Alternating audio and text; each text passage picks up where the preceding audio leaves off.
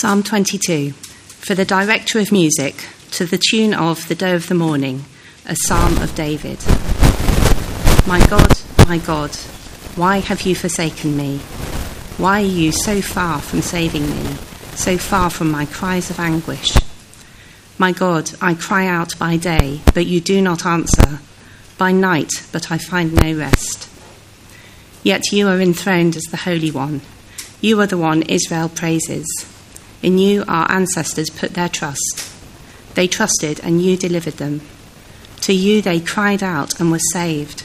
In you they trusted and were not put to shame. But I am a worm and not a man, scorned by everyone, despised by the people. All who see me mock me. They hurl insults, shaking their heads. He trusts in the Lord, they say. Let the Lord rescue him. Let him deliver him, since he delights in him. Yet you brought me out of the womb. You made me trust in you, even at my mother's breast. From birth I was cast on you. From my mother's womb you have been my God. Do not be far from me, for trouble is near, and there is no one to help. Many bulls surround me, strong bulls of Bashan encircle me. Roaring lions that tear their prey open their mouths wide against me. I am poured out like water, and all my bones are out of joint. My heart has turned to wax, it has melted within me. My mouth is dried up like a potsherd, and my tongue sticks to the roof of my mouth. You lay me in the dust of death. Dogs surround me, a pack of villains encircles me. They pierce my hands and my feet. All my bones are on display. People stare and gloat over me. They divide my clothes among them and cast lots for my garment. But you, Lord, do not be far from me. You are my strength. Come quickly to help me. Deliver me from the sword, my precious life from the power of the dogs. Rescue me from the mouth of the lions. Save me from the horns of the wild oxen. I will declare your name to my people. In the assembly I will praise you. You who fear the Lord, praise him. All you descendants of Jacob, honour him. Revere him, all you descendants of Israel. For he has not despised or scorned the suffering of the afflicted one. He has not hidden his face from him, but has listened to his cry for help. From you comes the theme of my praise in the great assembly. Before those who fear you, I will fulfill my vows. The poor will eat and be satisfied. Those who seek the Lord will praise him. May your hearts live forever. All the ends of the earth will remember and turn to the Lord, and all the families of the nations will bow down before him. For dominion belongs to the Lord, and he rules over the nations. All the rich of the earth will feast and worship. All who go down to the dust will kneel before him, those who cannot keep themselves alive. Posterity will serve him. Future generations will be told about the Lord. They will proclaim his righteousness, declaring to a people yet unborn, he has done it.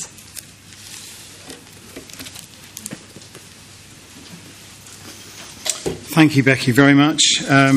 And good morning, everybody. Isn't it great to be together? We love these July and August summer mornings on Sundays when we can join the congregations. It's lovely to look out and see familiar faces that I don't see very often. It's lovely to see some new faces. If I haven't met you before, I'd love to meet you afterwards. And it's lovely. I know there's some visitors here. Josue's parents, very welcome. It's great to have you here as well. If you're a visitor, lovely to have you with us. We're going to look at some psalms over the next 6 weeks. We're starting with a wonderful psalm this morning. So let's pray and ask for God's help as we do that. Loving Heavenly Father, we thank you that your Spirit, which inspired the words that we've just read to be written, is the same Spirit that is here now to speak to us through them. We pray that that's what you do, that you would teach us, that you'd encourage us, that you'd challenge us, and that ultimately you would make us want to praise Jesus more, to live for him and to be more like him. And we ask that in his name. Amen. Now, this time last week, we were getting ready for the Wimbledon men's final. And I'm pretty sure I'm going to say both of these guys' surnames wrong, but it was Alcaraz. I'm looking at Nelly. In English, Alcaraz. It's a terrible pronunciation. And Djokovic. And I was involved in the afternoon service last week, so I could only watch the beginning of the match. And I sat down, I watched it, and honestly, it was a bit embarrassing. It was a bit awkward because Alcaraz was just being thrashed. I don't know if you saw it, but that first set, he didn't win a single game until the very last game of the set. He lost the set 6-1. And I was thinking, poor guy. This has just got defeat written all over it. It's poor. He makes it to his first final, and he's decimated. It's a foregone conclusion. Imagine my surprise. At the end of the service, I was not checking it during the service. At the end of the service, when I logged on, and he'd won the game against all the odds. He'd come through, he'd beaten Djokovic, a mighty victory against the odds. And as we start this new series, we're looking at Psalm 22, and that's kind of what happens there. There's an apparent tragic loss going on. There's despair, and yet it ends in amazing victory. And this is a Psalm of David. If I was to ask you, what's the most famous event from David's life? The most famous event of all the things he did, what's the one thing he's known for? What would you say? Goliath, killing Goliath. He walks out against this enormous giant. Everybody in the whole army is too scared to fight him. This guy's beaten everybody. He's armed to the teeth. He's tough as nails. And out walks the shepherd boy with a sling and a stone. It looks ridiculous. It looks hopeless. Flings the sling and he scores an incredible victory. And so this psalm we're looking at mirrors that journey. From apparent hopeless defeat to eventual glorious victory. And just as we dive in, you'll see on the next slide, you'll see three mountains. I remember a long time ago, I was taught a preaching course by an amazing guy called David Jackman. I didn't learn too much, unfortunately, but I did learn that when you're reading the Psalms, you can think about three peaks that go throughout. The first peak is the experience of the author, the person who wrote it. You don't want to rush over that because they wrote out of their own experience. So we're going to spend a bit of time dwelling on that. The second peak is what the Psalm shows us about Jesus. And we're going to spend some time on that too. And then the third peak that we want to get to is what it means for us and how it speaks to us today. So that's where we're going. Now, although this psalm was written by David, we don't know exactly when he wrote it, but it was clearly a very dark moment in his life. In fact, the whole of the first half of the psalm is full of anguish and suffering. Did you notice that as we read through? David felt forsaken by God. Look at verses 1 and 2. My God, why have you forsaken me? Why are you so far from saving me? So far from my cries of anguish. My God, I cry out by day, but you do not answer. By night, but I find no rest. And then look ahead to verses 6 to 8. But I'm a worm and not a man, scorned by everyone, despised by the people. All who see me mock me. They hurl insults, shaking their heads. He trusts in the Lord, they say. Let the Lord rescue him. You can almost hear them sneering, ridiculing him for trusting in the Lord, even as he suffers. And the Lord apparently does nothing to help. And verses 11 to 18, it's the same theme. Bulls surround him, roaring lions open their mouths wide. I'm poured out like water, he says. All my bones are out of joint. My heart has turned to wax. My mouth is dried up like a potsherd. It's an outpouring of anguish. And it is clear that David felt very, very distant from God. In fact, he uses the word forsaken. Like God wasn't hearing him, as if God wasn't there. And what makes that so striking is that David was saying this. The one who had fought Goliath and won.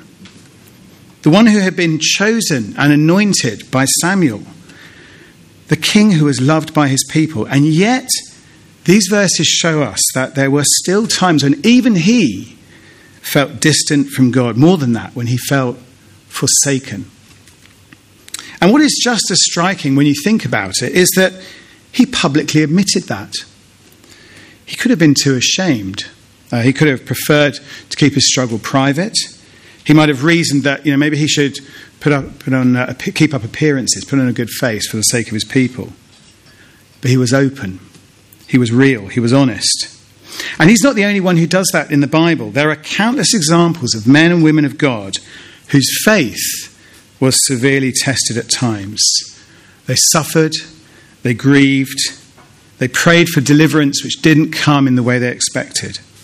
And God's word doesn't hide that, because God's word is honest and real. And I find that very encouraging, because there will be times when we feel forsaken or alone, or that God isn't hearing us. I'm sure there are some of us right now who are feeling like that.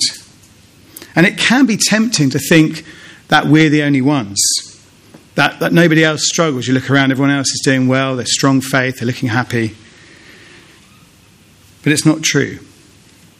And David knew what it felt like. David was honest about it. And we can be too. We can be honest with God. That's the first step. And then we can be honest with each other. There's nothing to be ashamed of.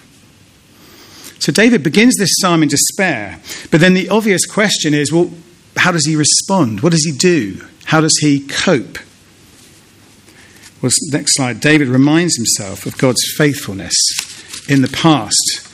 Look at verses 3 to 5. He says, "Yet you are enthroned as the Holy One.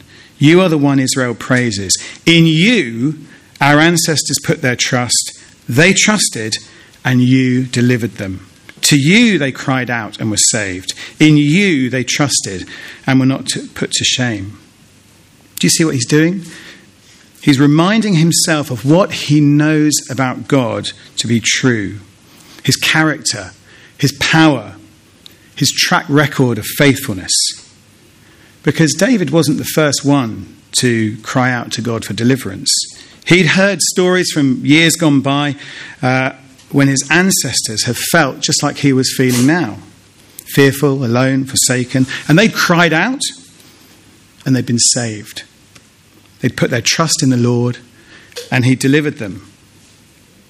And then in verses 9 and 10, David reminds himself that God isn't just faithful, he's personal. He knows David personally, intimately, and he has done from day one. Have a look at those verses. "You brought me out of the womb. You made me trust in you, even at my mother's breast. From birth I was cast on you. From my mother's womb you have been my God." David's recalling God's love for him, how he's made him, how he created him, how he's nurtured him, how he's called him. And if he's done all that, why would he abandon him now? And recalling those truths about God's faithfulness and about God's love gives him the faith to trust him, just like his ancestors did. Even as he's being mocked for trusting God in the midst of suffering, he is indeed trusting God in the midst of suffering. It's bleak, it's hard, it's lonely, it's crushing. But as long as he remembers God's faithfulness and God's love, he has hope. And from verse 22, there's a change. We can see that hope flowing through as David has confidence in God's victory in the future. The whole tone of the psalm changes. He looks forward to a time when his suffering will be over, when he will be restored. Look at verses 23 and 24. "You who fear the Lord, praise him. All you descendants of Jacob, honour him. Revere him, all you descendants of Israel. For he has not despised or scorned the suffering of the afflicted one. He has not hidden his face from him, but has listened to his cry for help." It's an amazing change, isn't it? From the despair of verses 1 and 2 to the confidence that he hasn't been forgotten, that God still loves him and has heard his cries. But not only that, because he starts looking beyond his own circumstances to a time when all nations will bow down and worship the Lord. Look at 27 and 28. "All the ends of the earth will remember and turn to the Lord, and all the families of the nations will bow down before him. For dominion belongs to the Lord, and he rules over the nations." and 30 to 31. Future generations will be told about the Lord. They will proclaim his righteousness, declaring to a people yet unborn, he has done it. It's an incredible transformation. It's a wonderful vision. But you notice it's so much bigger than David. In fact, this whole psalm, both the suffering that he describes and the resolution that he looks forward to, is bigger than David. We know that David suffered in many ways in his lifetime. There's lots about his life is written in Scripture. But there's no record of him ever experiencing anything quite of the magnitude that he describes here in Psalm 22. Alistair Begg puts it like this: the reality of his own experience does not encompass the totality of what his poem conveys. And the reason for that is that he's pointing to something that is bigger than him, that is beyond him. He is prophesying. Just a few weeks ago, we read together in 2 Peter chapter 1, verse 21, prophets, though human, spoke from God as they were carried along by the Holy Spirit. That's exactly what's happening here. David is speaking out of his own experience, but under the inspiration of the Holy Spirit, he is writing something that is beyond him, something prophetic. And if parts of this psalm sounded familiar to you as we read through it, then you will already know that he was pointing to the suffering and the death and then the glorious victory of Jesus Christ. Now, this is where your Bibles are going to come in. We're going to do some work.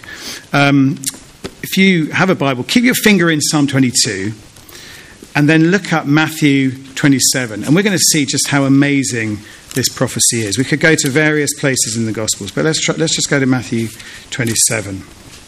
And let's see how incredible this prophecy from Psalm 22 is. So Psalm 22 verse 18 says this: they divide my clothes among them and cast lots for my garment.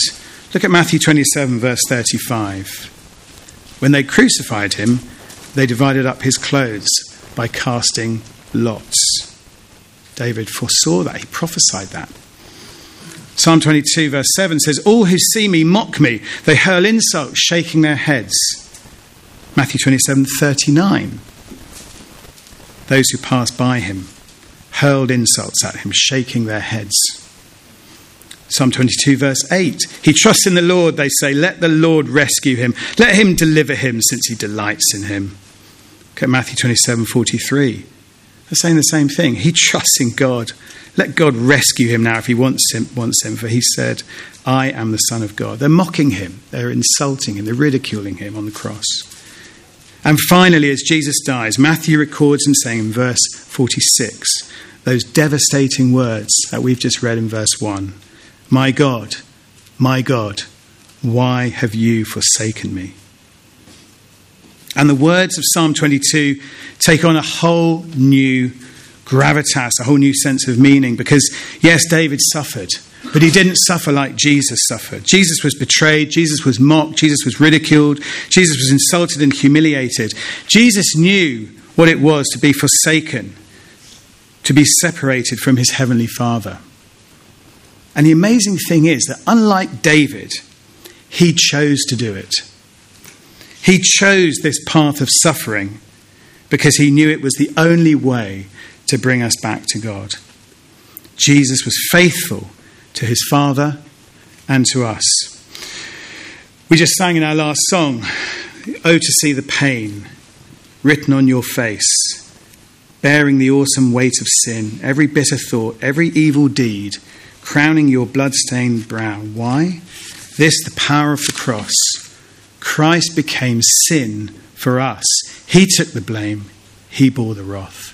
We stand forgiven at the cross.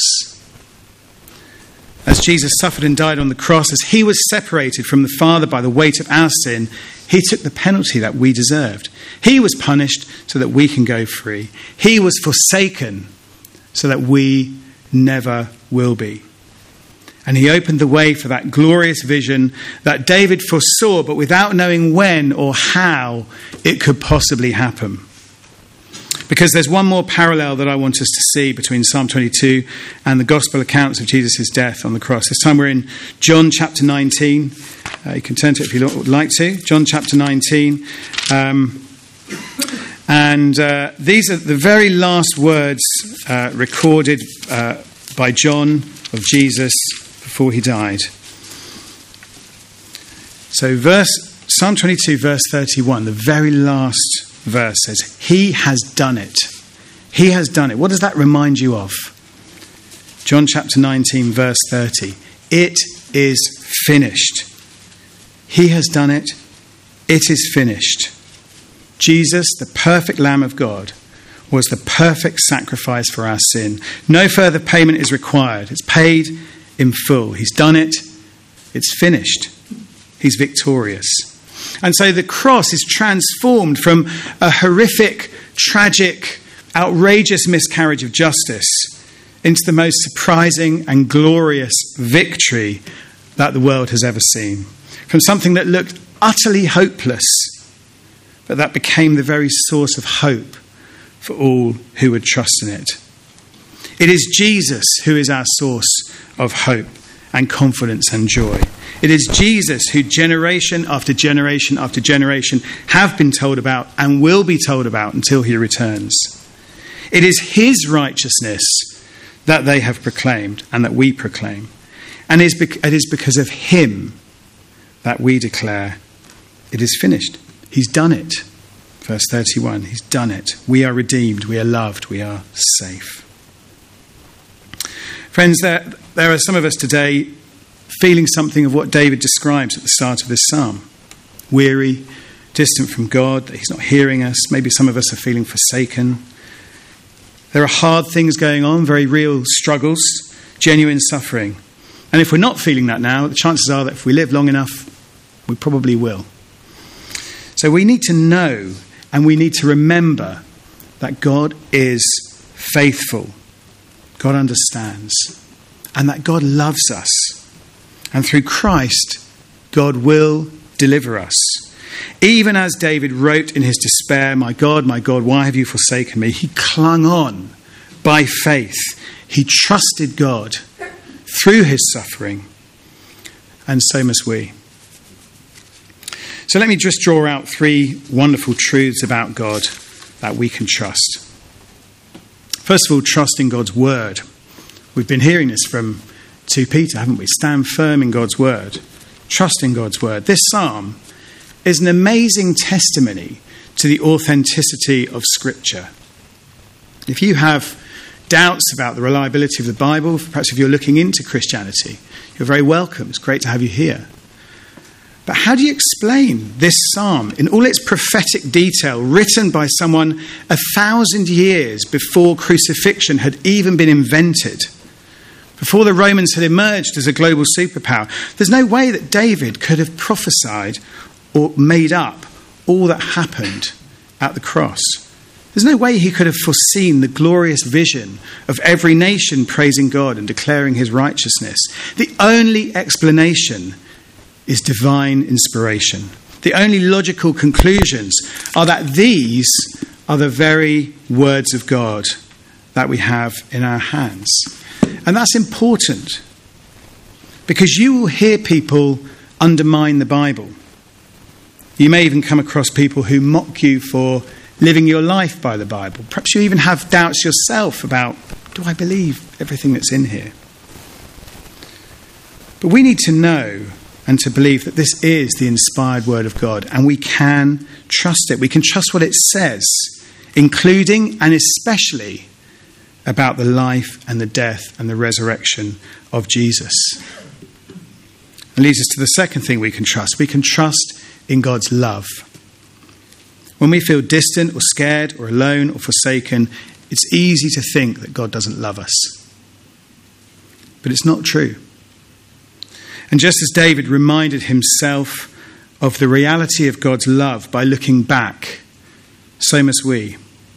But we have something so much better to look back to. The cross. 1 John 4 verses 9 and 10 say this. This is how God showed his love among us. He sent his one and only Son into the world that we might live through him. This is love, not that we loved God, but that he loved us and sent his Son as an atoning sacrifice for our sins. Jesus' death on the cross was the greatest expression of love that the world has ever seen, and he did it for you. And it also means that he understands your pain. He knows how it feels to be betrayed and mocked and abused. He's not cold or distant. He's not an impersonal deity. He's kind and compassionate and able to empathize with whatever you're going through. So whether the sun is shining down on you, as we sung earlier, or if you're on the road marked with suffering, you can trust in God's love. And finally, we can trust in God's victory. Because as well as proving God's love, the cross achieved God's final and unstoppable victory. Jesus has paid for sin and conquered death. The devil and all who stand against God are already defeated and will be condemned on Judgment Day. So we can trust, as David did, that our sorrow will be turned to joy, our despair to celebration. Our suffering will end and we will live in peace and happiness for eternity. You know, David wasn't the only one who to prophesy the nations coming together and bowing down before the Lord. The Apostle John saw it too in Revelation, the very last book of the Bible. Chapter 21, verse 6 and 7 say this: "It is done. I am the Alpha and Omega, the beginning and the end. To the thirsty I will give water without cost from the spring of the water of life. Those who are victorious will inherit all this, and I will be their God, and they will be my children." That is where history is headed. That is our future if we trust in Christ. Victory is certain. So if life is hard now, if life is hard in the future, hang on. Trust God's word. Trust God's love. Trust in God's victory, because he will never forsake you. Shall we pray?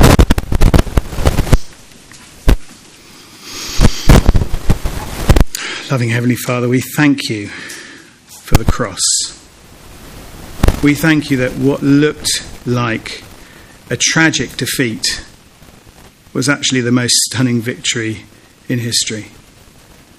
We thank you for the love that you showed us by sending your Son, and that he showed by willingly dying in our place so that we might be redeemed.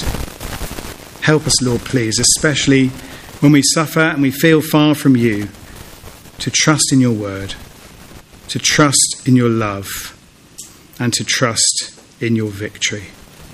And we ask that in the precious name of Jesus. Amen.